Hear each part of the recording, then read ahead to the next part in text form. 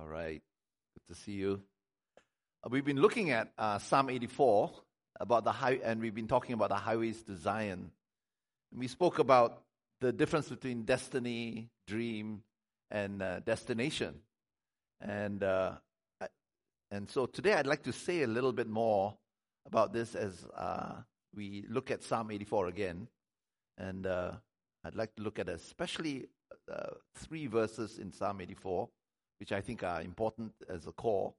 And so if you can turn with me, I'm looking at the ESV, at Psalm 84, verse 5.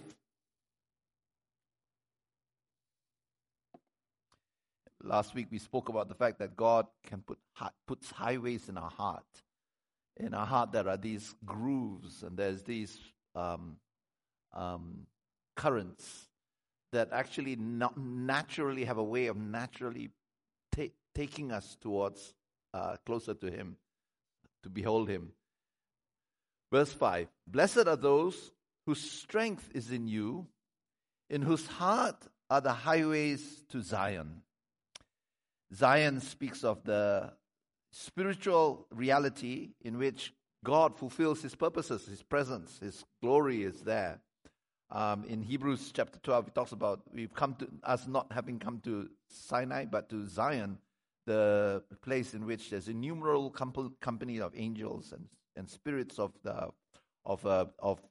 people who have been sanctified by God, where the presence of God is. Yeah, Zion is almost the fulfillment of all God's heart's desires for us, and where we desire to be.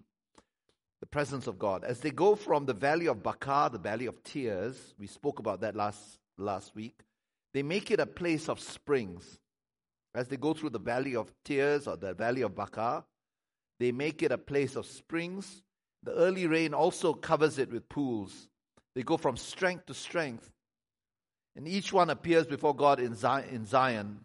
We spoke about the fact that there is a strength to strength dynamic in which we experience a reality in which even as we are looking forward to seeing God's physical presence or our presence in actuality and in concrete reality, we want to see the promises of God fulfilled in our lives, promises that don't get separated from the presence of God, from God Himself, promises of well-being that are not separated from God. Even as we do that, Psalm 84 speaks about this fantastic thing. It's a singular reality in which even before we reach our destination, even before we reach the outcomes, we can actually experience the presence of this working of God along the way. Along the way, we can experience God's presence. And it's very interesting that this chapter, Psalm 84, is a chapter that portrays the pilgrimage of a particular saint or a particular group of saints towards temple in Jerusalem once a year. And so it's believed that this Psalm 84, was sung along the way to Zion. But this chapter also speaks about a certain passage in their pilgrimage towards Zion that is called the Valley of Baca. This is a valley of tears. It's a valley in which it's not that exciting. It is not that fun. There's a way in which, in that passage to Jerusalem, as the people from all over Israel make their way towards Jerusalem, there's joy and there's thanksgiving, there's singing and there's anticipation and a lot. And then there's the Valley of Baca. And the Valley of Baca is a passage that we all go through in which there's tears, there's parched ground. Many commentators believe that area was just outside Jerusalem, but it was a parched ground, a very, very dry area full of cracks, a very hazardous area as well, and with great dangers as well. So I want to talk a little bit about that because there are times in which we all as Christians experience along the way to God's fulfillment of His promises, along the way towards seeing God in Zion, so to speak. We experience these things. And we talked a little bit about this last Sunday, But today I'd like to go a little bit further, go a bit deeper, because I think there's much to be spoken. I'm going to read it again. Blessed are those whose strength is in you, in God, in whose hearts are the highways to Zion. As they go through the valley of Baca, they make it a place of springs. The early rain also covers it with pools. They go from strength to strength.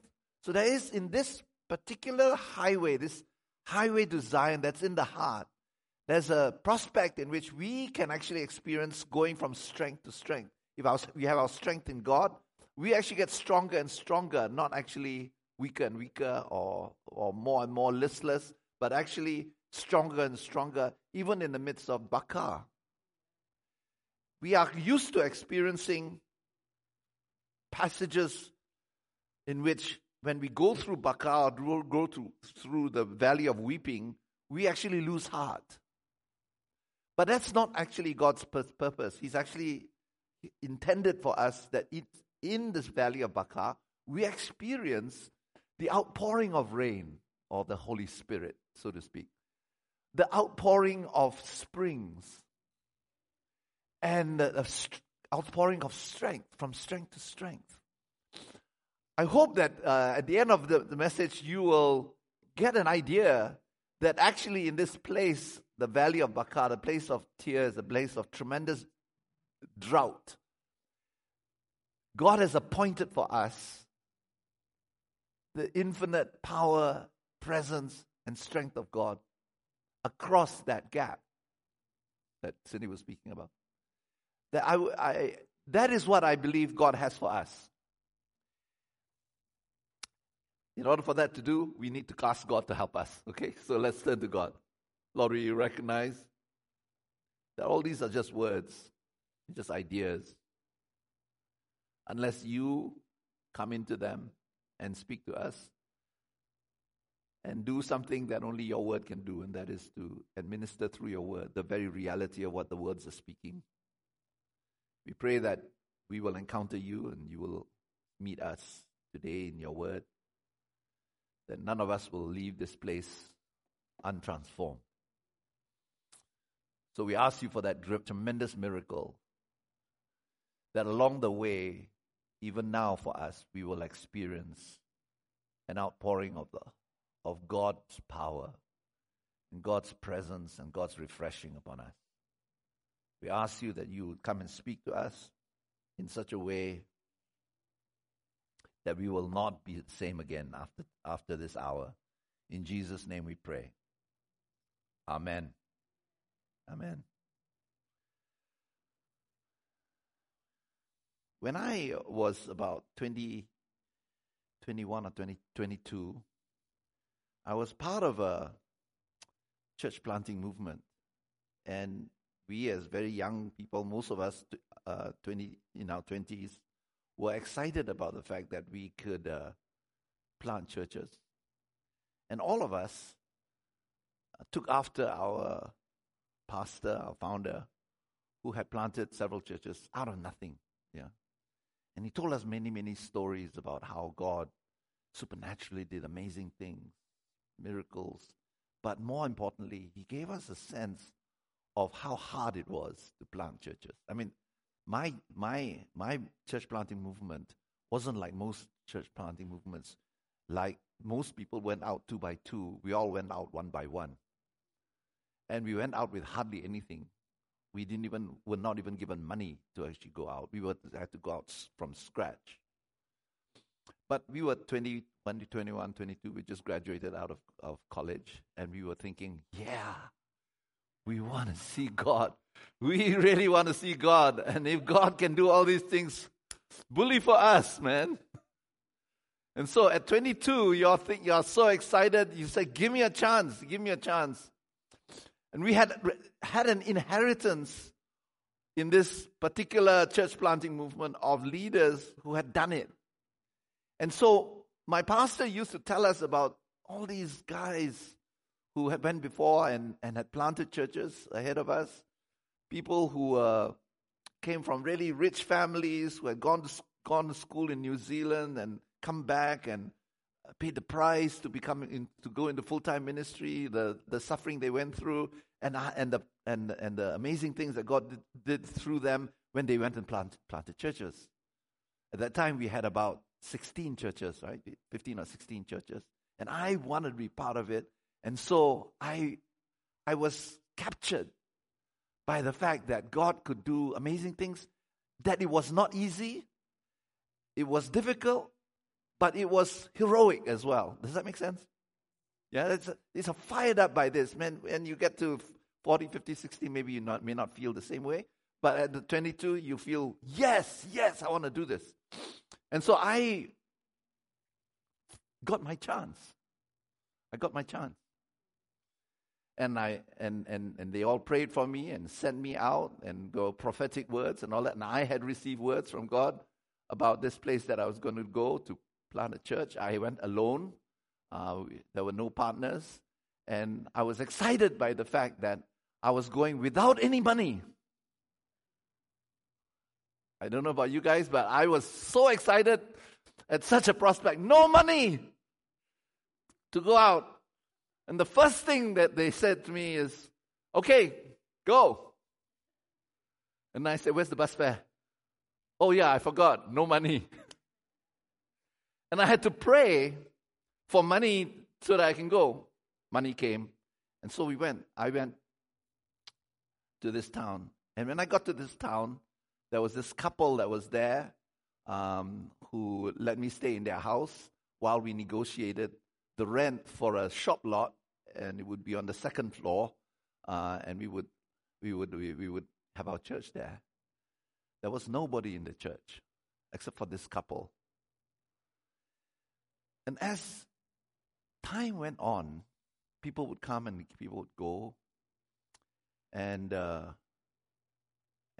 we would have our meetings and all that. And so slowly, the people who would come regularly stopped coming. And before long, nobody was coming. After about 6 to 7 months, I began to feel very, very desolate. Very, very desolate. I felt really lonely. I would wait for the postman to come, or as you say here, mailman to come, at 11 o'clock. And when he would come at 11:15, I'd feel so let down that I had to wait another 15 minutes. And I would pore over all the mail that would come, mostly junk mail. But I was so lonely that junk mail felt like a comfort to me. I read all the junk mail, word for word. I felt so lonely that I would buy every day, every morning, go out to the shop, buy a newspaper. I don't know how I had the money to do that, but I bought a newspaper. And I found comfort in the fact that as I was reading the newspaper, there was someone talking to me, the newspaper. And I felt that after a while, the fun and the prospect of fulfilling God's call upon my life was no longer there. It felt rotten to the core. It just felt discouraging. It felt so discouraging that I felt that my faith in God began to ebb and flow, and then it would ebb, and then it would ebb, and then it would ebb. It came to a point where I didn't even want to go to heaven because God seemed so far away. The whole prospect of Christianity just felt so unappetizing. There's something about discouragement and disappointment that has a way of eating up all your zeal, and that's what happened for me. And I remember at that point dreading a Sunday because you wake up and then you'd see, you don't even know who's going to be there. Who's going to be there, and there were times in which nobody actually came to church. This went on for about a year, on and off. Sometimes 1, sometimes 2, sometimes 3, sometimes 5. Sometimes we had a record attendance of 10, and that was what it was. It has a way of wearing upon you. Sometimes the road, the highway to Zion, is like that. And sometimes the road to Zion comes to this place we call the Valley of Baca, where disappointment has just taken place. And this disappointment has had an effect upon you, so much so that you're depleted, you're physically depleted, you're spiritually depleted in that place. I want to put it to you that these are all necessary parts of our Christian life. If that happens to you, do not freak out. You are not necessarily out of the will of God. Because the Valley of Baca is a necessary part of it so that we can experience the pools of water and the wells and the springs. If you don't go through the Valley of Baca, you don't experience supernatural spring. But I want to put it to you as plainly, as boldly as I can, that there are times in which the emotional exhilaration of being a Christian completely drains out. Completely drains out. I'd like to speak about those times because whether you're going through it or not, these are inevitable and a necessary part of our Christian life. Amen? It says here that if our strength is in Him, our strength is in you, verse 5 says, and if our hearts have those highways to Zion, when we go through the Valley of Baca, they will make it a place of springs. And they will go from strength to strength. And each one of them will find its destiny fulfilled in being before God in Zion. Okay.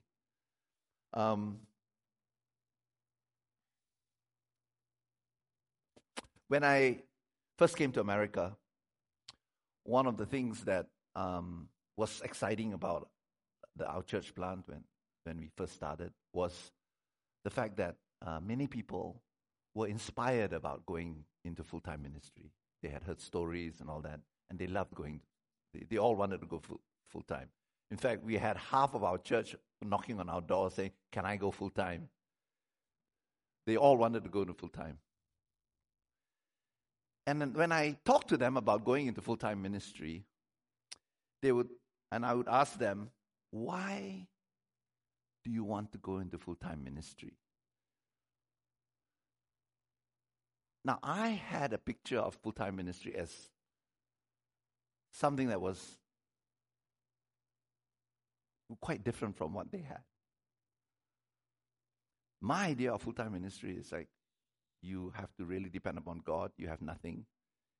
And God comes to you and does things out of that nothing, right? I began to realize that they didn't have the same idea. Most of them gave the reason why they wanted to go full-time. Because they said their joy meets other people's need. And they felt they wanted to go full-time ministry because it was enjoyable to do ministry. Yeah? It's enjoyable to do ministry. Okay, all right, that's good. I say, yeah, it is enjoyable, very enjoyable. There's nothing like doing ministry with the joy of the Lord, right? But then the more and more we kind of talked about it, the more I realized that the reason why they were wanting to go into ministry was because of the fact that they enjoyed it. There's an enjoyment about doing the things of God. It's enjoyable. There's a thrill in it, there's fun in it, and it's amazing being part of that community of people who are doing that. And then I realized that they didn't have a call from God. They were wanting to do it because this was the thing they want to do most in life. Out of their college experience, they've experienced, being involved in InterVarsity and all that. They loved that. They wanted to go into full-time ministry. But by the time they got involved in ministry after college, the more they got involved in it, the more difficult it seemed. The more they faced ugly faces and ugly words and ugly people. The more they saw it, they saw the ugliness in their own heart, and they felt, this is actually very, very difficult. And every single one of them who wanted to go full-time that I had spoken to at the initial did not want to go full-time after they had given them a little bit of a test, a little bit of a trial period. It was too difficult. It's too difficult. And I want to say that actually can happen a lot in us. See, a lot of times, God takes us upon these journeys in which the hope of what God has for us shines very brightly for us. And the shininess, the fun of it, the enjoyment, the emotional exhilaration of doing ministry, the fact that you're helping people and that people are grateful to you and people's lives are actually helped by the things that you do is a real positive. Yeah, it's a real positive. I would put it to you that you haven't experienced the real calling yet. Because there will come a time in which all this disappears. And the reason for your calling into God's service or into God's path for you begins to lose all those emotional uplifts that are there. And when that happens, then the calling comes up. The calling begins to appear at Bakar, exactly that point. It's at that point where the springs also appear. It's at that point where the outpourings, the early rain begins to come. You don't actually know about your calling until you come to that place. Everything before that is fun. Everything about it is a dream in which you want to do this kind of stuff because it's fun. You haven't come to the calling yet. But when the calling comes, you will have no real emotional reason to carry on. There's no positive enforcement that becomes the attraction for going on this road. I want to put it to you that if you're experiencing such a thing in your life today, in which you're experiencing the dryness, the lack of reward, the lack of appreciation, the lack of fun in it, now is the time where God wants to do great things in your life. Amen? Now, I'm going to try to prove it to you that this is really true, and it happens in Scripture as well. Yeah, God is calling you, and He is calling you, but the calling will only be tested and authenticated when you hit the valley of Bakar, where after you've done everything that you've done that to make everybody happy, you find yourself desolate. And I experienced that in this place that I have been sent to.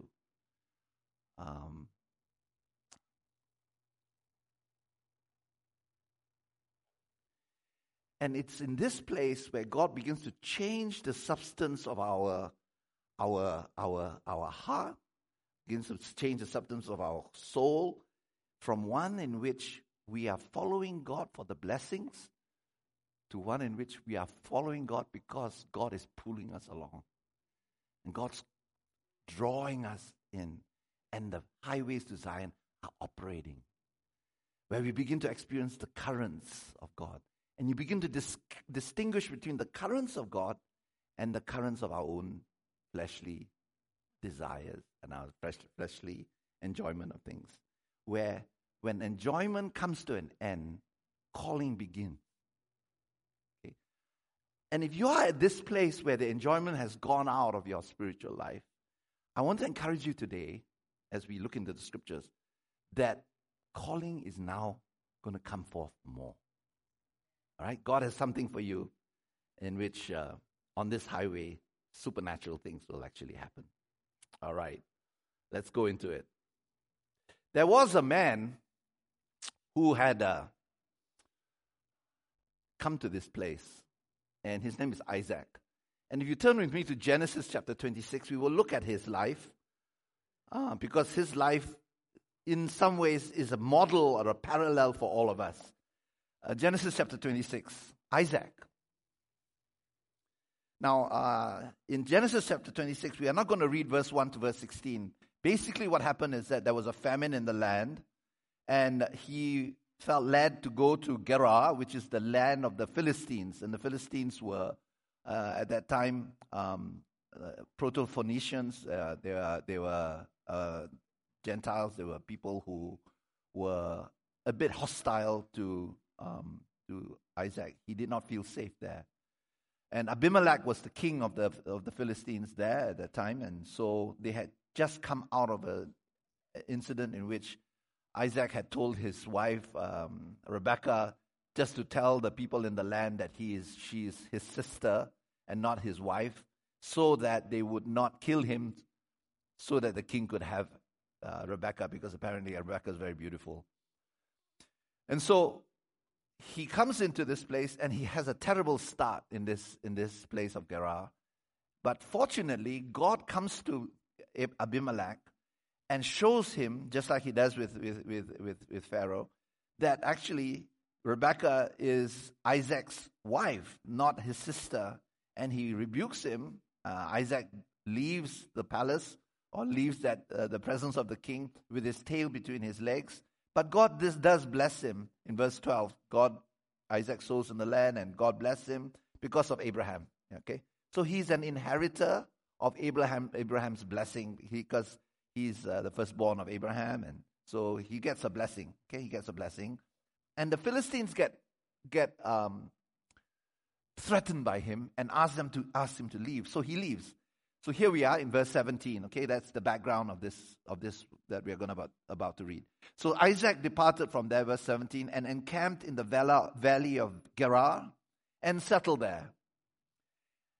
So they push him to a place that's kind of a dry part of that region.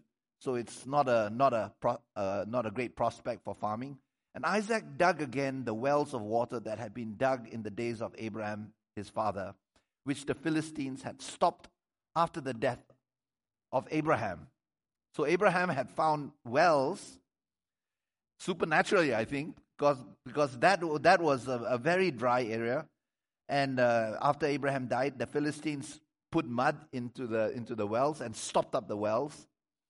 Isaac goes off there and retraces the steps of Abraham his father to those wells, and he gave them the names, these wells, that his father had given them. Verse 19, but when Isaac's servants dug in the valley and found there a well of spring water, the herdsmen of Gerar quarreled with Isaac's herdsmen, saying, the water is ours. So he called the name of the well Esek, which means contention. Okay. So apparently these wells have names, and these names are names that sum up what the meaning of that experience of digging the well was. So Abraham had given names. Isaac had redug the wells of Abraham, taken the mud out, and renamed Abraham's wells, and sort of basically followed in the footsteps of Abraham. Okay, but then in verse 19, Isaac comes beyond the wells of Abraham, and he digs a well, and guess what? He finds water again. That's his own well. That's his own finding. Yeah, amazing. And when Isaac's servants, verse 19, dug in the valley and found there a well of spring water, the herdsmen of Gerar quarreled with Isaac's herdsmen, saying, the water is ours. So he called the name of the well Esek, because they contended with him. And they dug another well, and they quarreled over that also. So he called its name Sitnah, which means enmity. And he moved from there. So he got kind of pushed out and dug another well. And this time they did not quarrel over it.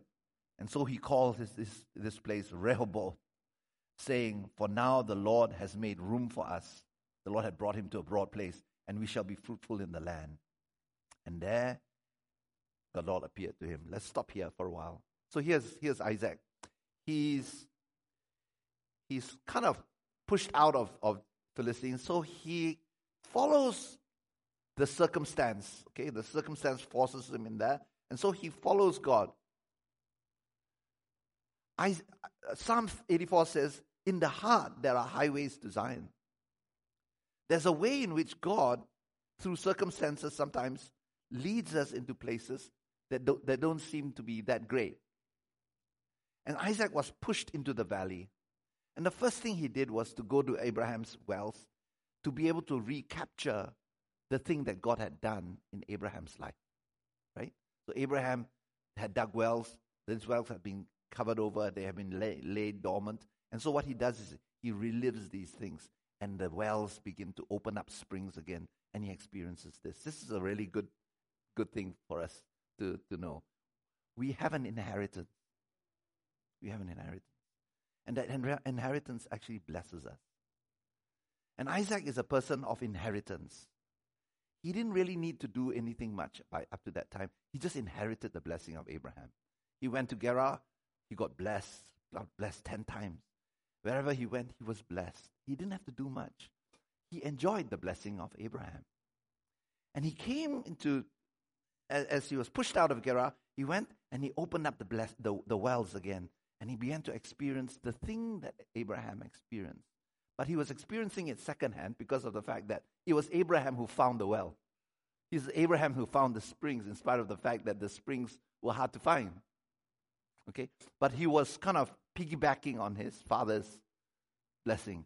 He was piggybacking on his father's relationship with God. Up to that point, the covenant that God had given to Abraham was upon Abraham. But God told Abraham, it's for you and your children and your children's children as well. Isaac had not experienced it himself firsthand. He was a recipient of the blessing. He got the blessing, but he hadn't got the inheritance yet. Does that make sense? Even though the inheritance was for him. But he hadn't experienced it in real time, in real life yet. So what he did was really smart. He went back to that tradition, the stream, the highway that God had built with Abraham. And he says, I want to get back there because I want that kind of covenant that my father Abraham had with God. Does that make sense? He wasn't trying to be original. He just wanted to go back to the stream of what God was doing in Abraham. He did not know how to do it himself. He just went back to Abraham's stream. And he got the blessing. I must say, this is something that we begin with in our Christian life. We actually experience the blessing of older Christians, churches. I experienced the blessing from my parents because they were godly people. And as a result of that, I am a recipient of their godliness. There are certain things that happened to me that were easier than what happened to most people. And I had to, and it was easier for me to believe God for finance and for miracles and that. Because my parents had lived a godly life. And they had lived lives in which miracles would happen. It was harder for me to not believe in miracles than for me to believe in miracles. Does that make sense? So I hitched on to my parents' inheritance, and I believed the stories that I'd heard. I believe that you and I are recipients of the inheritance of stories of miracles that have been taking place before. I've shared with you stories about my own life, and I shared in the fall conference. There comes a time in which these stories cannot be just told. They have to go somewhere. Does that make sense? That we are not receiving just the blessing of being entertained with stories of what other people have experienced and have gone before us in. We are supposed to experience it. There is a blessing that comes when we hear the stories and we know that God is alive and we can have hope because of these miraculous stories. My children experience blessing because of the faith journey that Cindy and I have gone. And there's a way in which I can see that for my children, there is a certain naturalness with which obeying God and, paying a price for following God seems to do to them, so that they make choices that are faithful choices. But they are faithful choices partly because they've received the blessing from choices that their grandparents have made and their parents and others before. They live with these stories. Does that make sense? They live with these stories of that kind of blessing. It's a kind of inheritance that we have. We have an inheritance. That's why I believe that for us in VCF, We have to go past the stories we've heard, because the stories are not the inheritance. The stories are the seed of the inheritance. They are the sign of the inheritance, but they're not the inheritance. And so there comes a time in which no more stories can be told, because they don't do anything unless we take the stories and make them our own. Does that make sense? But Isaac knew where to go. So he went back there, and he didn't try to go off on his own and say, well, God is my God and all that. I'll do something original. I'm always intrigued by Branford Marsalis' quote. He says, lots of people give me CDs about their music and says, hey, it's original stuff. And I put them in and I listen to them. He says, it's all the same. We're not that original. I got to tell you, I hate to tell you that, but I know you've been affirmed, and many of you are affirmed, and you affirm your children and all that. It is okay. But if you look at it with a real critical eye, it's not that good. We're not that good, you know. Branford Marsalis is great. Wynton Marsalis is great. We, not so. But we are acceptable before God. Amen? We don't have an identity because we are great musicians. We have identity because God loves us and puts His name upon us, and He puts in that gap that Cindy was speaking about, that infinite possibility to be able to happen. Now, so there's a way in which Isaac did not try to be original. He just wanted to be able to get at that stream that Abraham had. Okay? But there came a time in which he got pushed out. He got pushed out of Abraham's domain. And as he moved on, he had to find the spring himself. And when he found the spring himself, he found that the well opened up. Okay? But it was more complex than that. Because after the well opened up, they tried to push him out. That's where the story got really interesting, because not only did he get a well, he actually lost the well because of contention. And that's the part of our journey that we don't like. The part of the journey that says we have to not only lean on Abraham's blessing, but we have to have our own, but we also have to fight for it. And we have to fight against people who are against you. And that whole pathway seems different after that. Well, not only was Isaac getting wells and finding springs, something else needed to happen. He needed to be not only sensitive to where the water was, but he needed to be strengthened in God, because he was going to be pushed around. He was going to be pushed around, and he was going to be pushed into more and more derelict places, more and more dry places. And as he got pushed around, he was going to have to look for God again and find God in that dry place again. And he would be accused, and he would be pushed around because of injustice of people. The thing about it is not whether we are gifted so that we can hear from God only, but whether we have character to be able to depend upon God, stand on God, and stay with God in the midst of being pushed around. Now, you may have the gift of prophecy to be able to find water, but do you have the gift of being not pushed around? Do you have the gift of staying with it, and in the midst of real dry ground, parched ground, not giving up on God?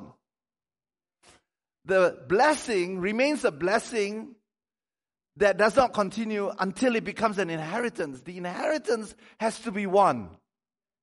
It has to be something that is beyond our own gifting. It has to do with something of having strength in God, in being able to find God. It has to do with not just following the tradition of Abraham, but being able to have a heart for water, a heart for God, so that you can find God. In the midst of what seems like a God-forsaken desert, you have to go and somehow find God. Now, that's where inheritance takes place, okay? This is where we go beyond hearing stories, getting edified, being blessed even, and having the fun of it and an enjoyment or the enjoyableness of ministry. We come into that place where there's nothing. And then there's nothing, God has to bring water out of a dry ground. Job chapter 14 verse 8 and 9 says, there is hope for a tree, because even when it's cut down, it will find sprouts, and these sprouts will be able to find the scent of water after you've been cut down. It is in the place where we've been cut down where God begins to operate the real stuff. When we come to nothing, you lose the wells of Abraham, you lose all those other things, lose all the blessings, and things turn away from you. That is not the main story. Honestly, that is not really where your inheritance comes. That's a blessing. Your blessing is derivative of someone else's laying down his life for you and for God. But right now, where the rubber meets the road, so to speak, is where the road is dry. And everything that you've won is being taken away from you. Where you feel you've wasted your life and you've spent your life for something that doesn't come to anything. May I suggest to you that actually what Isaac was experiencing is what you and I experience. We are not fooled by the fact that there are great stories and there are miracles and all that. We are not fooled by the fact that until we actually see it for ourselves, all these things remain in the realm of blessing and edification and things that the pews can give to you. You don't need anything beside the pew to sit down and listen to these stories. But there's a point in which God says, I'm going to bring you into the calling. The calling is not the enjoyment. The calling is the calling. I remember before I went out to plant churches, my church would lay hands on me and they would sing this song. So send I you to labor unrewarded. Anybody know the rest of the words? To work unsought, a lot of uns in this, and unknown. To bear rebuke and suffer scorn and scoffing. So send I you to toil for me alone. And there are another 5 verses of that. As George Whitefield used to say to his disciples as he sent them out, go and the devil be with you. It is there that we experience our own stories. Not the borrowed stories of Abraham, but we experience our own stories. May I suggest that actually we are right there. We are right there.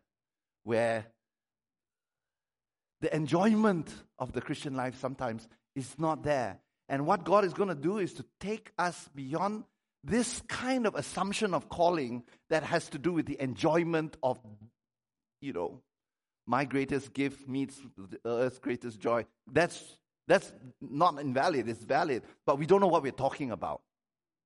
Is when we come to this place where the calling of God that is backed up by His kabod, His glory, has nothing to do with our emotions, our enjoyment, our fun, or our fit. Nothing to do with it. I mean, it has something to do with it, but it's not defined by that. Does that make sense? If you are thinking, I'm going to continue as a Christian because of the joy of all of it, there will come times in which the joy just dries up, but there will be a different kind of joy that happens. And that's where Psalm 84, when it talks about the highway to Zion, we pass through the valley of Baca. And when we pass through the valley of Baca, we realize there's nothing human that keeps us going. Nothing. Okay, nothing. And if you haven't experienced it, you will. Because it's only in nothing that God begins to show up the springs and the rains. Right? And so this is what happens with Isaac. He gets pushed around. He gets into contention. He gets into enemies and all that. And he hears all kinds of things. And then he comes to this place where he just keeps going. And each time he keeps going, he experiences another well. Another well. And every well gets taken to him up to a certain point. And he says he came to this place called Rehoboth. And when he went to Rehoboth, he and his people sense water. Sense water. And it could be so easy for him to just not dig another well. But he dug another well.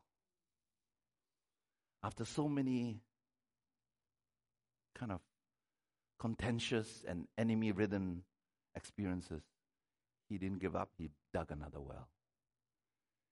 And lo and behold, nobody came to fight him on that.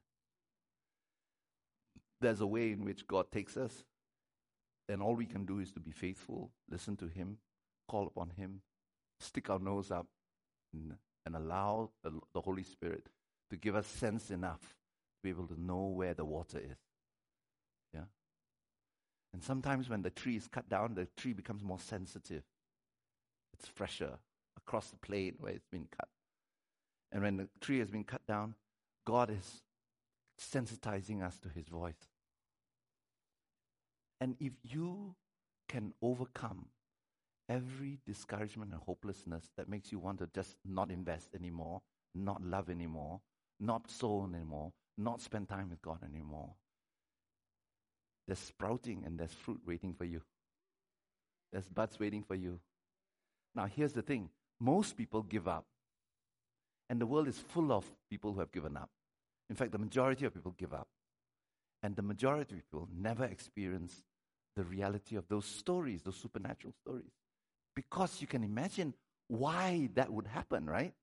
You're so discouraged. You're so depleted. You just feel like giving up. You're just so bitter. You feel you want to just rub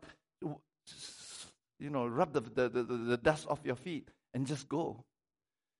You want to let people know what you think of them. You want to know. You want anger to be stirred up within you because it gives you strength. And if you stay with your heart towards God, another well will come out. But what God would have done is that he would have given you the muscle of hope, give you the muscle of faith, give you the muscle of strength to be able to dig wells everywhere you go. After a while, people you will have a reputation of being a well digger in such a way that wherever you go, God does things. And that's exactly what happened with the Philistines. What happened was that they came around to him.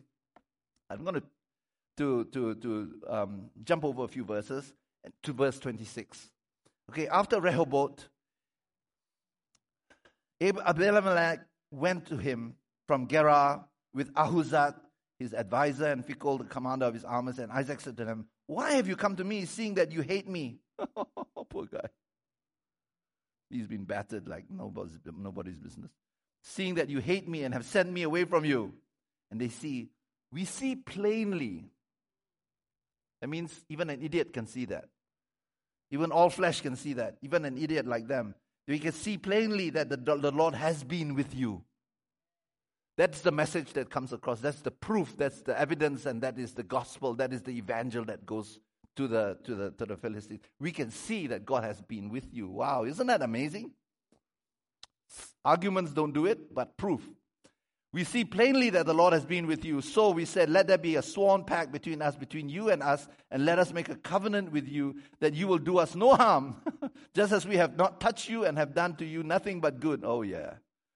And have sent you away in peace. Sent you away in peace. You are now the blessed of the Lord.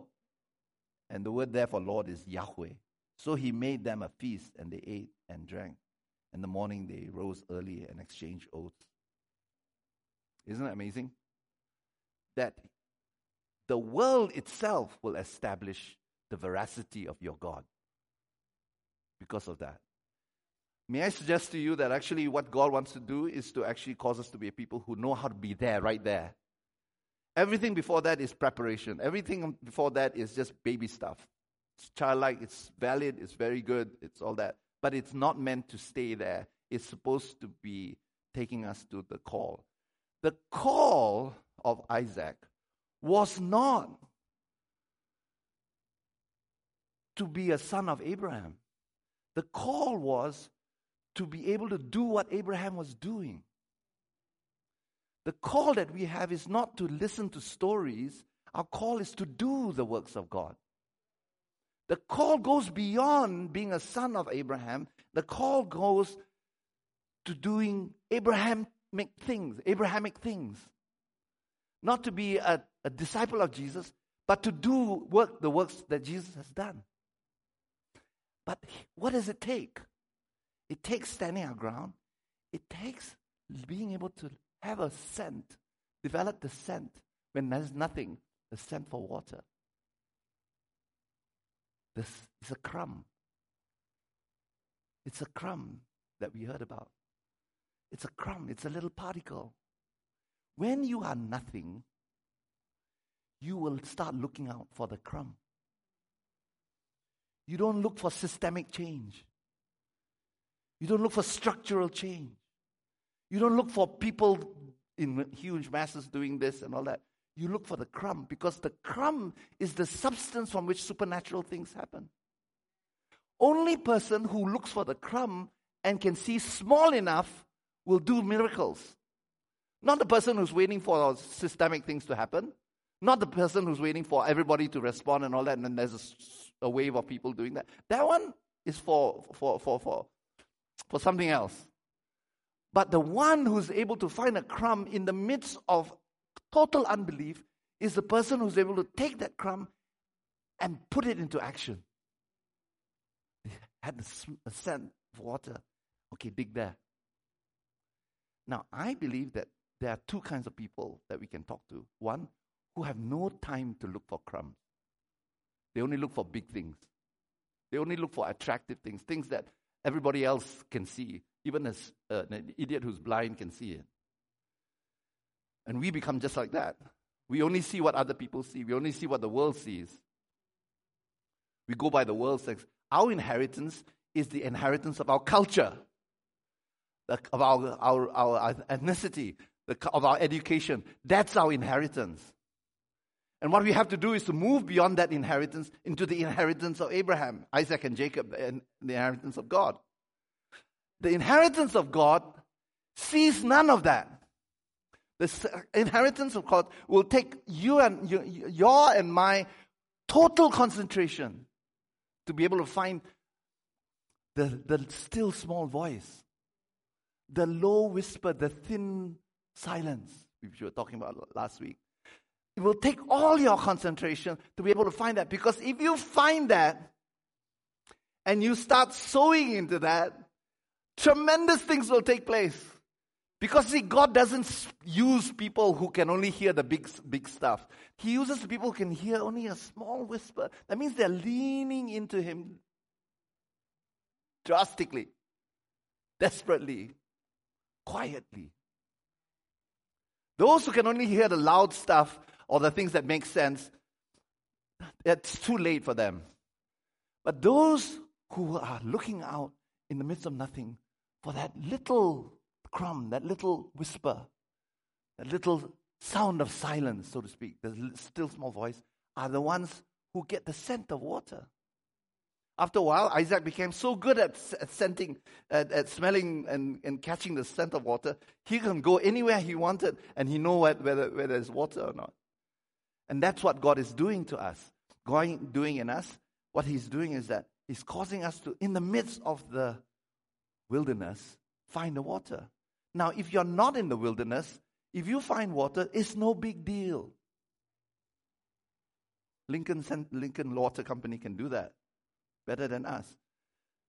But if you are in a place in which you are poignantly in this oppressed situation, you're at the bottom of the pile, where you are of the wrong kind, with the wrong ethnicity or the wrong education or the wrong accent, or you're the wrong kind of whatever, when you're there, that's where God wants to show himself. And that's why your plea is not for everybody to give you a chance. No, your plea is to God. Because God will give you the crumb, and the crumb will overcome all the oppression around you. As a Christian, we are supposed to find the crumb in the prison or in the desert, in this place. And it's there. But it's only for those who are hungry enough. Amen? I feel that that's how most of words of knowledge come.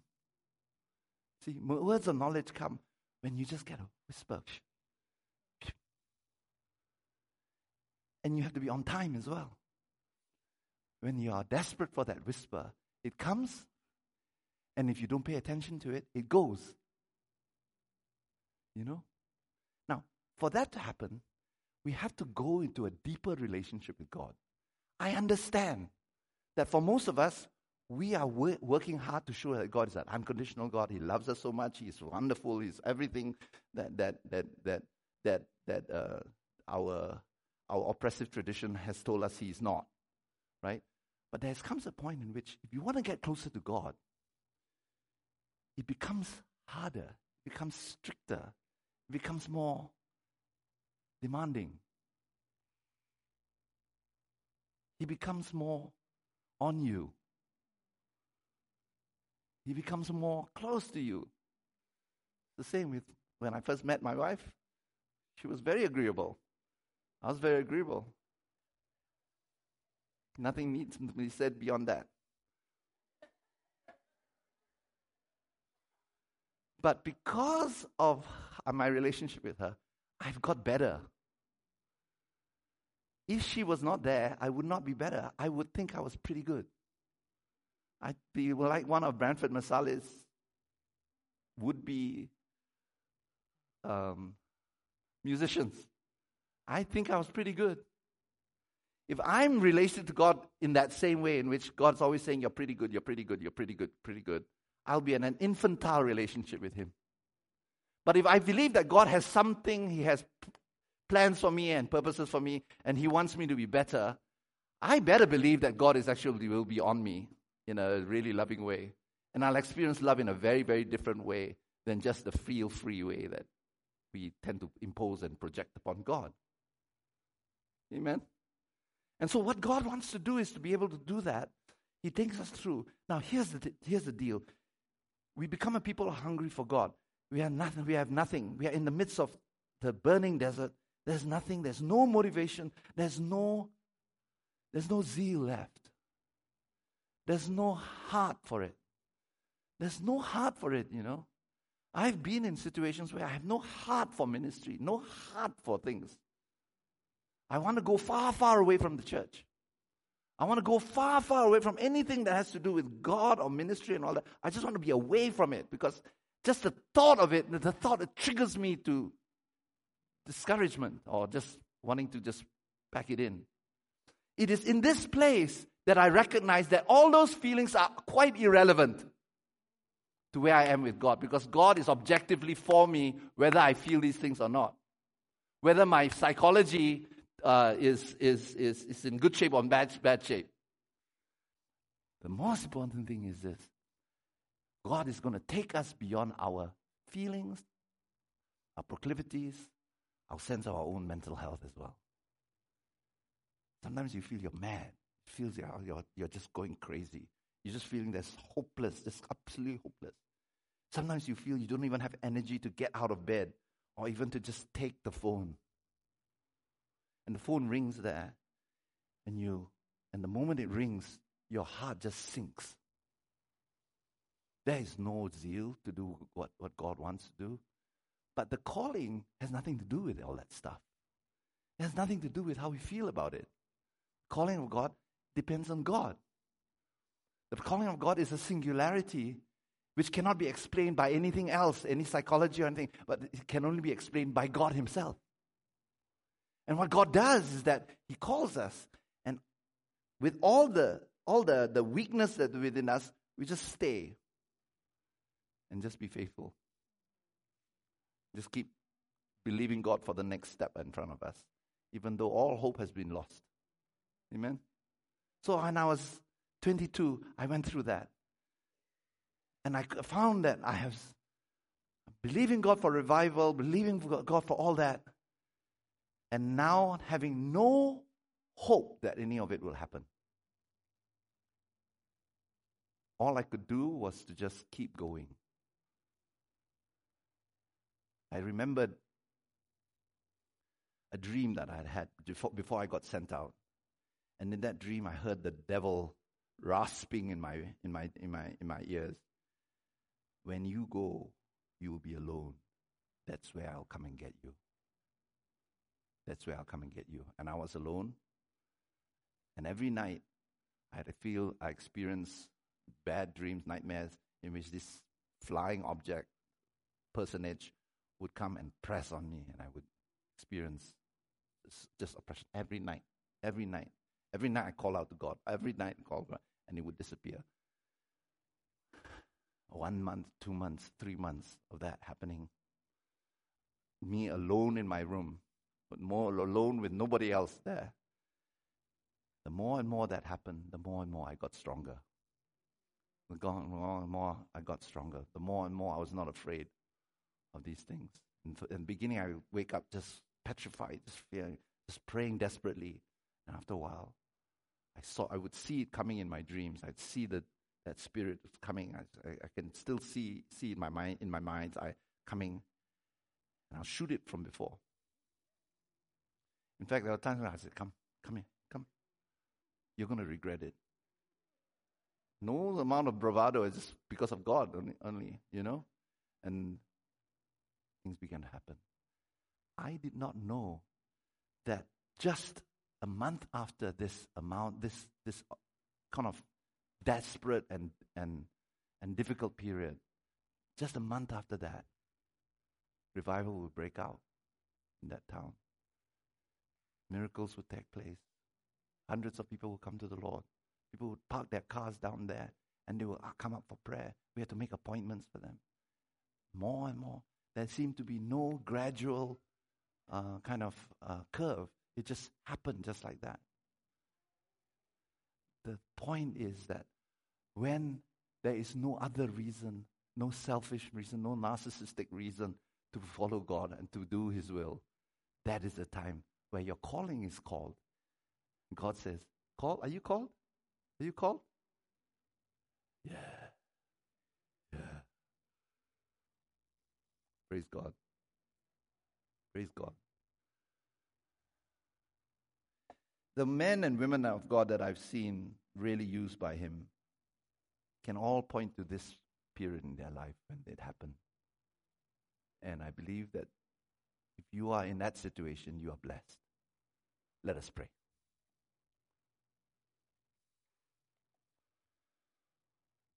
Bless your name, Lord. Glory to your name. In some ways, for some of us, this is the worst time to affirm your call from God. And you may not know what the call is, because the call really isn't about vocation. It's a call to stand before God, before Him, and to say, "Lord, do whatever you want with me. I will continue with you."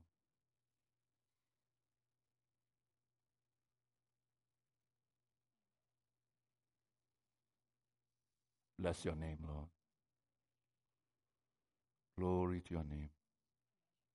We welcome you, Lord, that you do not need our good feelings to use us. You do not need our enthusiasm to anoint us. But you call us right now. And we thank you, Lord, for that privilege of being called, even into the valley of Baca on the way. Praise you, Lord. Consider it pure joy. Consider it pure joy when you face trials and tribulations of many kind.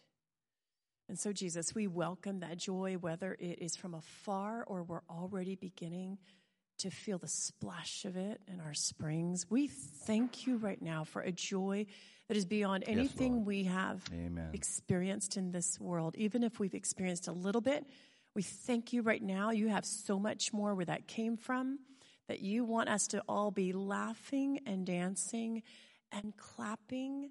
And we just say, yes, Lord, would you do that? Lord. We see clearly today, God, that there's another highway that does not take us over the infinite chasm that you're pulling us towards. And so we really ask right now that, Jesus, if there is anyone in this place that has not accepted your call to come to the Savior that, first of all, births us into your kingdom and then sets us on this highway, Amen. we just pray with them right Lord. now in Amen. Jesus' name. If you are this one, just pray, Lord, I thank you. You died to save me, to come across the infinite chasm, so that, Amen. God, on this road right now, in this life, I will have a pure joy and an abundant life. I thank you for your resurrection power that's at work in me right now, in Jesus' name, a powerful, mighty action, and I surrender to you. Amen. Amen. We thank you, Lord, that right now, right here, we don't need to know what direction our call is. We just hear the call from you to be with you. So we want to respond to you right now. We say, Lord, we want to follow you. Praise you, Lord. We want to take up our cross. Even in times when all we feel is the hardness of the cross, Lord, we say, you strengthen us right now. Strengthen us right now. Strengthen this church right now. That when things are difficult, that's where the springs will spring up right now. Bless your name. We commit ourselves to you in Jesus' name. Amen.